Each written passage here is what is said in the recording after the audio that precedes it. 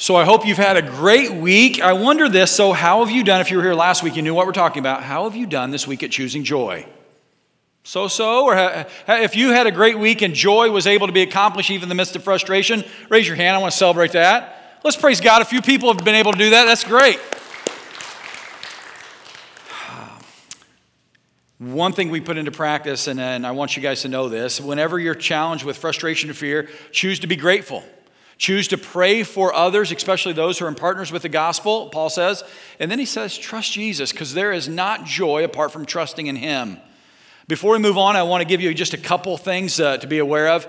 On September 26th, we've made a choice just this week to have an outdoor service on that morning. That outdoor service will only take place at 8:30. This allows us to still have a contemporary service in here at 10:30, depending on if people want to be inside or outside.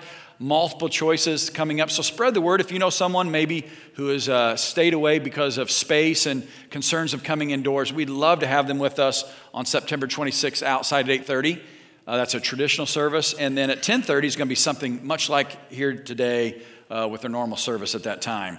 Children's ministry and everything, Sunday school that day will go on as normal. Another thing for today, if you're a college student or college age, we'd love to have you stay for lunch in the Family Life Center. There's going to be a taco bar. So college students, college age people, please stay and enjoy that time of fellowship. And it's going to be a great time. Hey, I loved hearing this week about some people who chose joy. Especially one teenage young man was having a frustrating moment at home with a sibling. I can imagine world and pressures of everything going on and felt anxiety building. There may have even been just a little bit of fighting going on. And he says, now stop. Let's all choose joy. Okay, that's what this young man did. I love that. Just that choice, while it doesn't fix everything, it reminds us that sometimes we get focused on the wrong thing. And different frustrations of this world can rob us of our joy. I don't know if you're driving automobiles and pumping your own gas. This may be a frustrating thing that's ever happened. It happened recently to me. That frustration when the guy pulls in front of you and steals the pump that you've been waiting on for 4 or 5 minutes. That just can be frustrating. Cuts right in front of you. Or maybe the woman who cuts in front of you at the grocery store with their cart, cuts you right off and her cart's full of stuff. Frustration. Or how about this? The neighbor who decides to cut his grass on a Labor Day weekend at 5 a.m. can be frustrating. Or that friend who still quotes Joey from Full House, cut it out. You guys remember that quote? That friend that still says that? It's just annoying. Some of you aren't even old enough to remember Full House, okay? But in all reality, there's things that can rob our focus. Much greater than annoyance of a weird quote or a guy at the gas station, things like sickness can lead to frustration and fear. Social injustice can be infuriating. It can be downright distracting where you can't think of anything but how this person has been wronged. Like our brothers and sisters in Afghanistan or people right here in Bond County who are overlooked for a number of reasons, who are scrutinized for things that are unhealthy. Or downright sin. It steals our joy. And yet Paul says in Philippians, in the letter to the church in Philippi, here's what he writes in Philippians chapter 4, verse 4. Always be full of joy in the Lord. I will say it again, rejoice. And you might be thinking, if you weren't here last week, well, Paul's life was easy. He saw Jesus face to face. While Paul wrote this, I want to remind you, he's in prison. And it's not because he did something that he deserved to be there. He was wrongfully placed in prison, chained to a soldier, likely, and he's saying, rejoice. We need to say that to ourselves again today and live it. The definition that we have for working with joy this series is this. Joy is experiencing great delight through trusting the Lord and anticipating His promise regardless of current circumstances. As I was coming up with this working definition, I brought it before the elders one night and I said, hey, is there a word that I could use here for joy, experiencing great delight? You know, happiness is not good enough. A lot of words, extreme excitement, there's not really an English word that can properly define what joy is. And yet we're trying to obtain it this month as we pursue it, as we choose joy. See, happiness and joy can often be confused. For example, and guys, some of you will really relate to this, some ladies as well, but today some of you will experience an emotion that you have not felt for almost a year. You're going to turn on the TV, and what happens in your heart and your mind and even your body will excite you, and it will almost be contagious in your house. But don't let that emotion fool you as pure joy or real joy, because it's a happiness that could be fickle. But it's fun to watch. Go ahead and watch a clip of what could happen in many houses today. Watch this. To start the half for Minnesota. 13th play of the drive. Case Keenum throws a touchdown.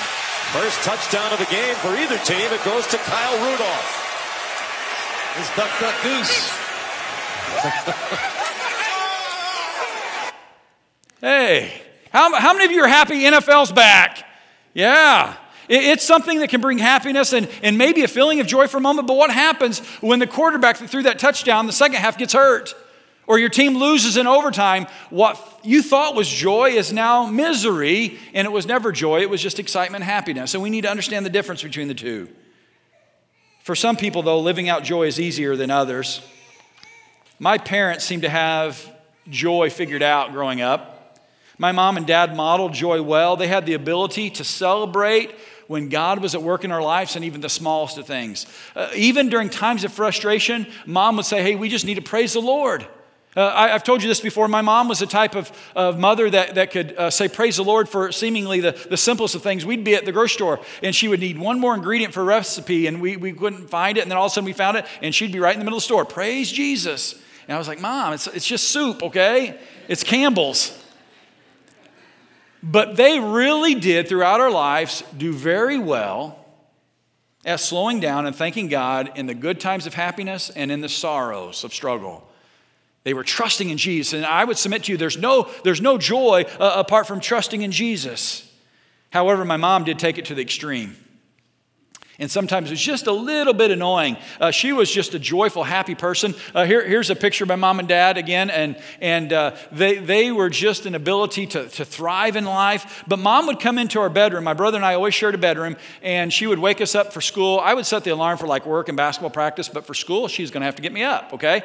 So she'd come in the room, or maybe it was church on Sunday, and she would just stand in the middle of the door, and you kind of sense her she was in the room, and you'd probably, honestly, I would just kind of ignore her for a little while, but she would do this. She'd break out into song. Rise and shine. Give God the glory, glory. Rise and shine. Give God the glory, glory. Rise and shine and give God the glory, glory. Children of the Lord.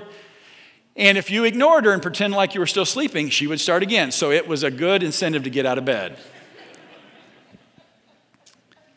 She had an ability day in and day out, no matter how cold, no matter how dark, no matter how bummed the family was about this or that, she would do that type of choice every day to give God glory, to rise and shine. What an amazing testimony. Now, for many of us, including myself, that is not how I translate joy every morning. And I'm not suggesting that that's what you try to apply to your life. If that's your makeup, go for it. It's what a blessing is. I look back on life and I'm so thankful that my mom and dad both modeled joy in their own ways. So how can you do it? I want to remind you, last week we talked about when you're looking at the glass and you're tempted to look at the empty part of the glass and what's not there, you've got to be reminded of the blessings and say, God, we thank you. We're giving you gratitude for the blessings in life. So spend time in thanksgiving to the things you have. And often you'll realize the list of blessings far outweigh the burdens. Secondly, Paul told us last week to pray for our partners in Christ. Pray for our brothers and sisters, especially those that were in partnership with the gospel. And then finally, he says, be confident in Christ. I wonder how you put that in practice this week. This week I've asked the elders to give us a little report, to give us a glimpse into their heart and their minds about how they're doing these three things. And they gave me some amazing things they've been applying to their life about these three categories. For the first one, it is a sense of gratitude. And they shared with me some of the things they are very grateful about. I've got a list of them here. Your elders are currently grateful and praying to God about this. They're thankful for Jesus' sacrifice and the forgiveness of sins that we just celebrated communion. They're thankful for the Holy Spirit. They're thankful for God's grace, His patience, comfort, faithfulness, His word, and unconditional love. They're thankful for their families, their children, and their grandchildren. They're thankful for you, their Christian friends. They are thankful. More than one of them said this. They're thankful that we're a 5 generations church, that we have children, we have college-age people, and we have people that have been faithful for 100 years. They're also thankful for each new day. In more than one of them, I think they were very much attuned of what we've been focusing on because we've been trying to do this. They're thankful for real joy. Here's some of the things they're praying for, our partners. The elders are praying for some of these partners, and this is not a complete list, but just what's on their hearts right now. Shiloh Christian Children's Ranch, Haitian Christian Outreach, Fellowship of Christian Athletes, the Restore Network, our children's and student ministry that's getting ready to launch in a big way, the FCC staff, FCC ministry team leaders, and they're praying for 3 churches right now that we're in relationship with. The Restore Christian Church, Forum Christian Church, and Purpose Church. I'm so thankful that when we have burdens, we're like, I don't know what we're going to do, that these guys are praying for others. And here's where their confidence is in Christ. They are confident of God's eternal life with Jesus. They're confident that God's promises in Christ are yes, each and every one of them. If you see any promise in the Bible, here's what the Bible says about itself, that every one of God's promises are yes in Christ. They believe that. They're confident that Christ has overcome the world. They're confident that He's present in every situation. And they finally said, and more than any other thing right now, because it's their vision, they're confident in the hope we have in Jesus, and that hope changes everything. I'm so thankful that they are putting that in practice. And it's a reminder that we have to share with one another. There's days I come to the elders' meetings. I'll be a little bummed and I'll tell them, and they're reminding me of the hope. They're reminding you today of the hope in that same way. They are human and they have needs and worries, but in those things, they're winning that battle and choosing joy. So how do you do that no matter where you're at? It's not always easy. Tiffany and I have lived and worked in 3 regions. Southern Indiana, kind of north central Illinois, and now here in Greenville. And we've loved all 3 of those cities and those towns and in the churches. I mean, they've been a blessing. I can honestly say we have been blessed in every situation. You're like, you must have been in great situations. In some ways, in many ways, yes. But as I thought about this week, it has been a choice to choose joy in those situations at times. See, no matter where you're at, no matter where you work, no matter where you serve, no matter where you go to school, no matter what you're faced with today, how you feel, listen to this, how you feel about the place you live, work, serve, or worship has more to say about who you are than the place. Because there's going to be times we have obstacles and people let us down, but how you feel about where you live, work, and serve says more about your heart than actually the things around you. I learned that the first year of ministry. First year of full-time ministry was in New Hope Christian Church in Washington, Indiana, and things are going really well. I was their first time to ever have a secondary full-time pastor. I was the youth minister, and the church was ready for it. They were kind of just hitting at their head on 200 people, and when Tiff and I got there, the church grew from 200 to 300 in just a year because we were able to connect families and the youth to the church. Entire families are coming to trust Jesus. We were excited. I was also naive. We began to go from 1 service to 2 services. We did a lot of things for the children, and some people didn't like it. I didn't know this until one morning I came to church, got there about 8:30, opened the door, and just as I opened it, a couple came almost rushing out. And I said hello to greet them, and you know what they did? Didn't even look at me. They just grumbled, mumbled under their breath. I'm like, oh, something's different here. And I tried to engage them as they left, and they kind of hurried on out. I went into the office and asked the preacher, I said, hey, what's going on with so-and-so? He's like, well, they just told us they're very unhappy with the church. Too many things are changing, and they found a new church, and they will not be worshiping with us anymore. They are done. I said, well, I hope they're happy at their new place they found. He goes, they won't be. He had known them for years. He had counseled them before they came to New Hope. And I said, what do you mean? He goes, they left with their problem. And what he meant was they left with their same pain, their same anger, their same frustration that they came with. It just was disguised for a time. So here's my challenge for you. We have to choose joy. Because people that are full of pain and full of bitterness have to make a choice, no matter the circumstance around them, to choose joy, to choose happiness. And Paul's going to show us in today's text 3 new ways to do that. I want to give you 3 practical things we can do to live out joy. Turn with me in your Bibles to Philippians chapter 2. Starting with verse 1. This is one of my favorite chapters of the entire Bible. Read the entire thing today if you get even a few minutes. This is probably a portion of Scripture that I have quoted the last 4 years more than any other. It just shows us a beautiful picture of Jesus. But first, in chapter 2, verses 1 through 5, we see a challenge from Paul for joy. Here's what he says. Therefore, we have to remember in chapter 1, he's talking about Jesus, and he's telling us to pray and to have gratitude because of what he's done and to trust him. 18 different times he's telling us about Jesus. So then in chapter 2, he says, therefore, because of what you know about Jesus, therefore, if you have any encouragement from being united with Jesus Christ, if any comfort from his love, if any common sharing in the Spirit, if any tenderness and compassion, then make my joy complete. Being like-minded, having the same love, being one in the Spirit and purpose. Do nothing out of selfish ambition or vain conceit. Rather, in humility, value others above yourself. Not looking to your own interest, but each of you to the interest of others. Your attitude should be the same as that of Christ Jesus. So he says, remember all the things I told you in chapter 1. Therefore, if you are blessed in any way, do these things, and my joy is going to grow. And he says, your joy will grow because in all times rejoice. So what are these 3 things that we can do? I think the first simple thing is, it may seem too obvious, but it's look to Jesus. Once again, he has just laid out 18 different times that Jesus, we can trust him. We can trust him. So keep looking towards him. Look to him to be your guide. Look to him to be that thing that you focus on when everything else is trying to get your attention. Let him be your main source of guidance. Let him be your focus. Because a lot of other things will try to be your focus. And they're not all bad. For example, children. As parents, I know this full well with 5 kids. It is very easy for my focus to become my kids and just surviving with the pace they have and all the things going on and all their needs. But that can't be my main focus. Or a bank account. It's good to focus on the bank account and see it grow, or a retirement fund, or maybe education, or a career, or a house, or a hobby, or athletics. Whatever our focus is, there's value in it often.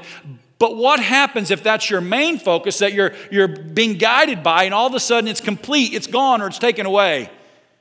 Let's say an athlete has a major injury, or a high investment in the stock market, and all of a sudden it's gone, or your kids graduate and move away. What is your guide going to be when that thing is removed? And Paul here is saying, look to Jesus. Let that be your focus. Let him be your guide. And here's how: by being like-minded, united in spirit and purpose. Look back to Philippians chapter 1 again real quickly. It says this: standing together with one spirit and one purpose, fighting together for the faith, which is the good news. Here's our purpose, the good news, which is completed in Jesus. Here's the good news in a nutshell. Jesus Christ came, and like Andrea said, was born fully man. He was still fully God. And he, even though he was God, allowed himself to be crucified on the cross, to be our servant, our sacrifice. And he arose from the grave and is waiting to return to claim those who have been forgiven of sins through his blood. That is the good news. And he says that is our purpose. Stay focused on that. But unless we're like-minded in Christ, we can be divided.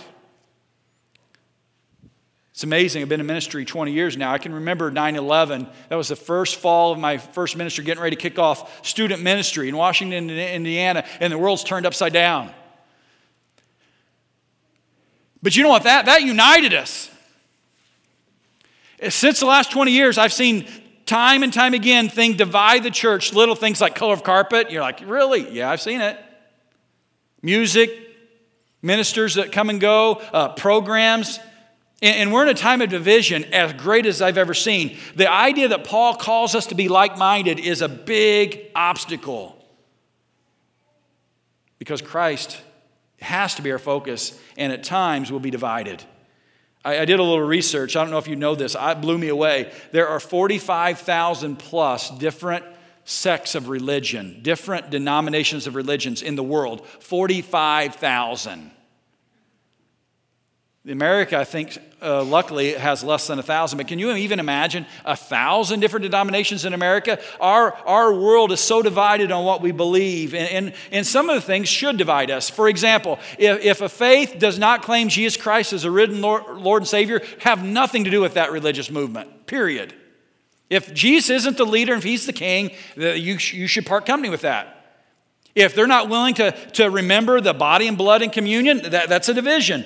But sometimes we need to be united on those core principles instead of divide on everything else, like the style of music, or if people should have to pay for where they sit, or who can do this or that. Sometimes we need to focus on unity instead of division. I have spent enough time in church board meetings and seen enough social media posts to know that it is hard to be like-minded. I have been in meetings and on social media with Christians where the last thing that we ever talk about is Jesus, but we talk about all the stuff that divides us. So Paul says, be like-minded on the gospel. Sometimes we can be like-minded on the simplest of things. For example, if we're honest, we're not unified today on the temperature within the room, the thermostat reading. It is currently set at 72, and I feel like it's fairly comfortable, but I'm not in charge of that. I don't even have the app on my phone. That's out of my hands. But I know it's on 72. Some of you would prefer 52. If you would prefer 52, raise your hand. Okay. How many of you would prefer 92? Some of you would. We are divided, okay? You get my point. And honestly, right now in the church, we're not on the same page on things that are much more important than temperature of the thermostat. So we've got to look to Jesus. Some of you are thinking right now, Tyson, you better hurry up. It's getting kind of late in the sermon already and you're still on point 1. That's what some of your mindset is on. Others of you are like, man, this is the best sermon series we've had in a long time. I can't wait to get to point 2 and 3. Some of you are thinking, get hurried up because you didn't eat breakfast and you're hungry, right? You're ready to go for lunch. Let me ask you this. This is just an illustration. How many of you are pretty confident where you're going after church in the next hour? Raise your hand if you know where you're heading. Okay? Guys, if your hand's not raised, ask your wife. She'll help you figure that out. Just because I want you to know, because we're gonna share that in a minute. So if you need to tell him where he's going, let him know. In just a minute, I want you to share out loud where you're going after church. It might be grandma's house. It might be a restaurant. Maybe you're going home to watch football. Maybe you're going to the lake one more weekend. You know, you're going to play on the lake. You may be going to a game. So raise your hand if you know where you're going. You have some clue now. I need your help. In all honesty, I'm going to count to 3, and I want you to yell out where you're going. I'm going to try to figure out where you're going. See if we're going the same place. Because if you're all going to Lou Bob's, I'll go to somewhere else today because you can only handle so many. Okay, ready? Yell it out. 1, 2, 3. Okay. I learned nothing from that, okay? The purpose of that is showing that we are a mess at times with our minds. We're all going different directions. Now, here's the cool part. It's going to be a lot more entertaining and encouraging. There's something that's amazing that's going to happen. You're going to see that we're unified. There's a singular reason we are here.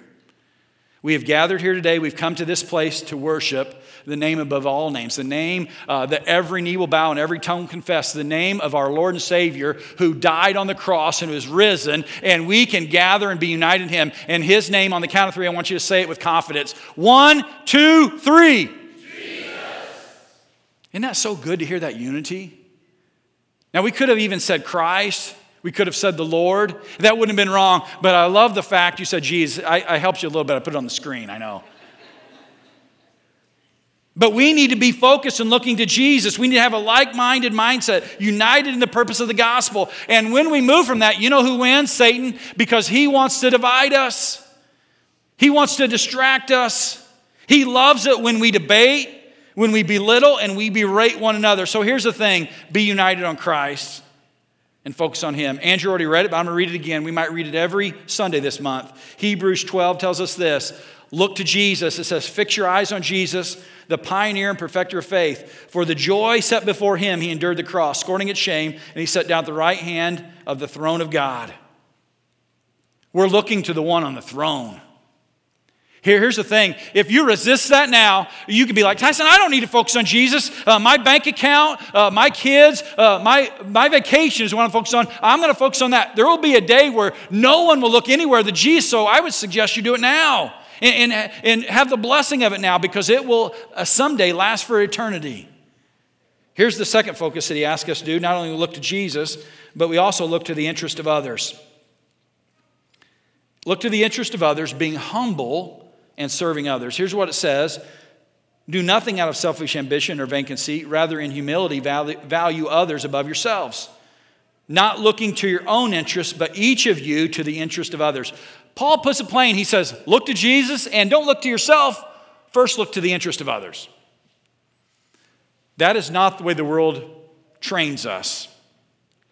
The world promotes and glorifies self-interest, self-promotion, while the Word of God elevates service. It became very clear to me. No one of you, not anyone would really argue this. We are living in a world that wants to please self, and we're tempted to buy into that really easily, but it's becoming more and more obvious, more and more blatant, and sometimes it just makes me want to scream. A couple weeks ago, I was upstairs at the house, and I was just doing something in the living room, and Daly and Drake were downstairs in the basement, and Daly was playing, and Tiffany had told them to pick up and make sure the basement was ready to go for what was happening next. And out of the blue, I caught Daly say this: princesses don't do chores.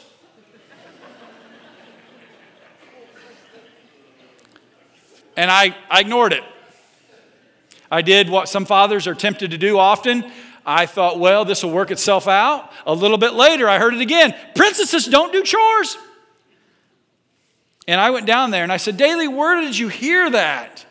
I said, Daly, get busy. For one, you're not a princess. And secondly, you're doing chores. And she said she heard it on a cartoon. And I actually had her show it to me. And the main idea of this cartoon was that it was dealing with this little princess was convinced that she didn't do chores. And whether it had a good ending or not, all Daly heard was princesses don't do chores. And she's like, that sounds like a good plan. But how many times have we been programmed, whether you think you're a prince or princess, king or queen, you don't have to do what you don't want to do because, by golly, you are what's most important.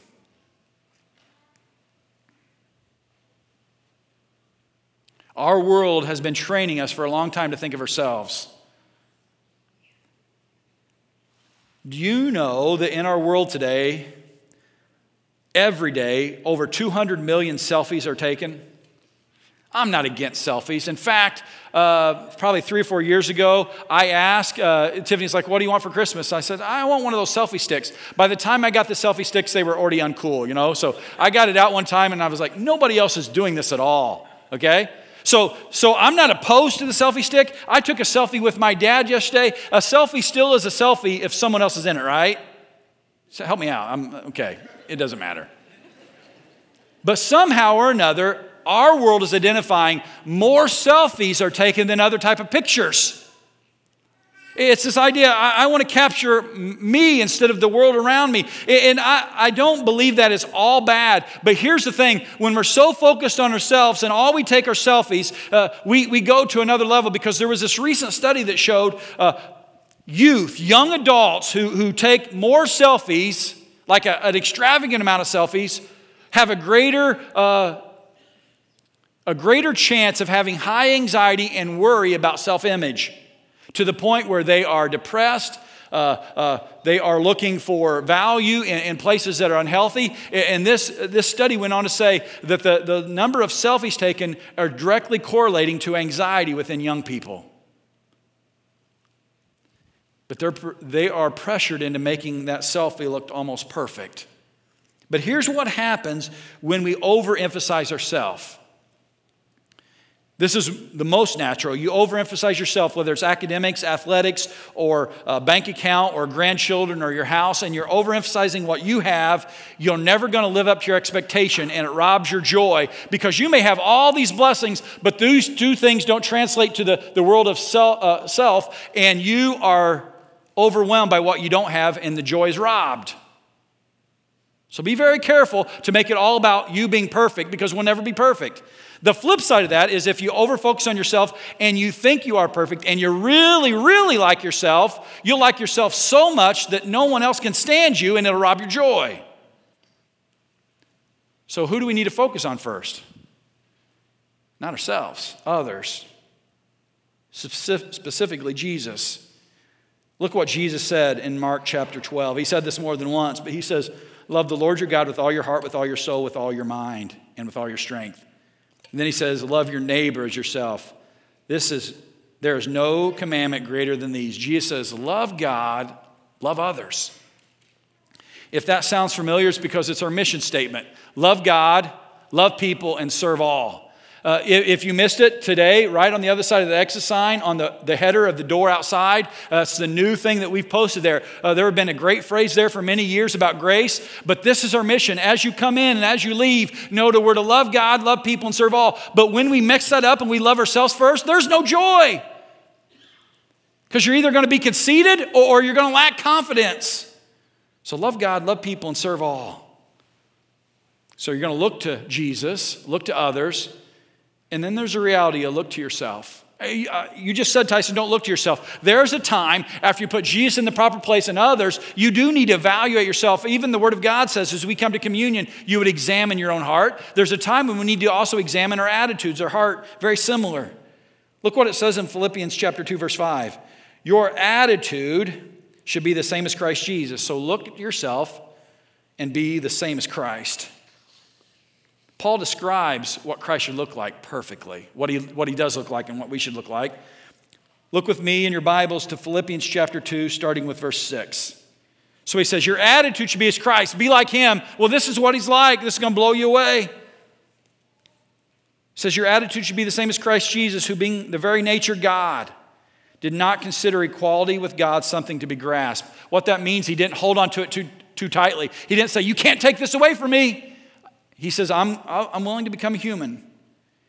He made himself nothing, taking on the very nature of a servant, and being made in human likeness, and being found in the appearance as a man, he humbled himself and became obedient to death, even death on a cross. And here's what Paul's saying. When you look at yourself, make sure you're looking like Jesus, that you'd be willing to sacrifice it all. What's interesting, after you look to Jesus and others, he says, you really want to evaluate how you're doing, consider if you're looking like Jesus again. Because that's what we're supposed to be. The creator of all things became a created being as a human. If that wasn't enough, then he became a servant to his creation by dying for us. And Paul says that is the way our attitude should be. That's the way we should live, like Jesus. So here's the question if you're looking for joy. The question is how good you're doing, how awesome you are, how amazing you are. It's not a question of how beautiful you are, how smart you are, how powerful you are. Here's the question, are you like Jesus? I don't ask myself that enough. Sometimes I ask myself, am I like this preacher? Am I like this father? Am I like this wannabe athlete, okay? You know, there's a lot of things we still compare ourselves to.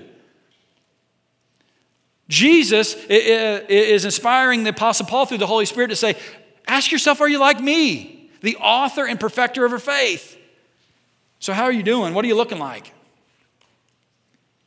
It's not really that hard to convey, but it's hard to live. Looking like Jesus and serving others is who you're created to be. And when we do that, when we look like Jesus, that's where our joy comes from. Because when I look like Jesus, I begin to be what I was created to be. First and foremost, of anything else I am, if I'm a follower of Christ and looking like him, that's where joy is. It's not hard to understand, but it's hard to live. See, joy is Jesus first, others second, and yourself third. How many of you have heard that before? I heard that in like 5th grade. I have never put it in the context of Philippians chapter 2 and put some flesh and meat on it and practice to it. But God is calling us to put Jesus first, to others second, and yourself third. And in that, you can have joy even when the world is brutal. Remember I told you that my mom modeled joy well? When I was looking for a picture of mom and dad this week on my computer, I came across another picture of my mom, and it reminded me just how much joy, how strong her joy is. Here, this is a picture of my mom. She's there, the woman standing all the way to the right. She is standing by my former youth minister, David Bean, and she is standing right behind my former children's choir director that I was a star student in. You could tell by my performance earlier, named Karen Jones. They are major influences of my life. A youth minister and my choir director as a young child. We would also just have fellowship together around ice cream and food and football and basketball. These people are monumental to my life. A lot of joy and happiness in their relationship around Jesus. A few years back, David, who was my youth minister growing up, and then in my college years, he was our pastor, our preacher. Later on, as I began to be in ministry myself, I worked with him out at Camp Leanna. He became the camp manager, the camp I served at in my youth ministry in New Hope. So he was the camp manager after being a preacher and a youth minister. Big part of our life, big influence to the community. One day he was trimming a tree at camp, and you may have heard the story, but he was trimming a tree limb, and somehow that tree limb fell and hit him on the head, and he died instantly. And I looked to my mom and dad for a model of how to handle that again. And while we were sad, while there was no happiness, my mom and my dad, in the close relationship with him and his family, displayed immediate joy and complete trust in Jesus. And the community did, and so did the church. And he has left behind a legacy of trust in Jesus, even in the midst of that tragedy. Karen Jones sits right in front of my mom. Like I said, she was my choir director as a young boy and taught us in Sunday school. In recent months, she was diagnosed with cancer. And she was in a quick battle with cancer, and she, not long ago, passed away. And once again, I looked to my mom and dad for guidance on how to deal with that burden, that sorrow. And while there was no happiness, guys, just like that, there was a sincere sense of joy and contentment and trust in Jesus. Because Karen lived her life, much like David, with complete confidence in Christ and Christ alone.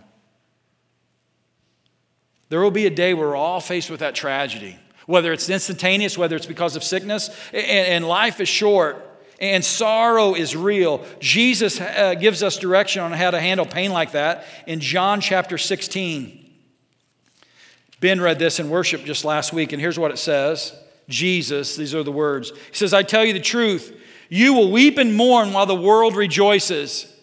That's not going to stop until Jesus returns. There's going to be times when you're like, why is everyone else happy? Why is the world rejoicing? Why are they thinking like everything's fine? And you're going to be mourning and you're going to have sorrow.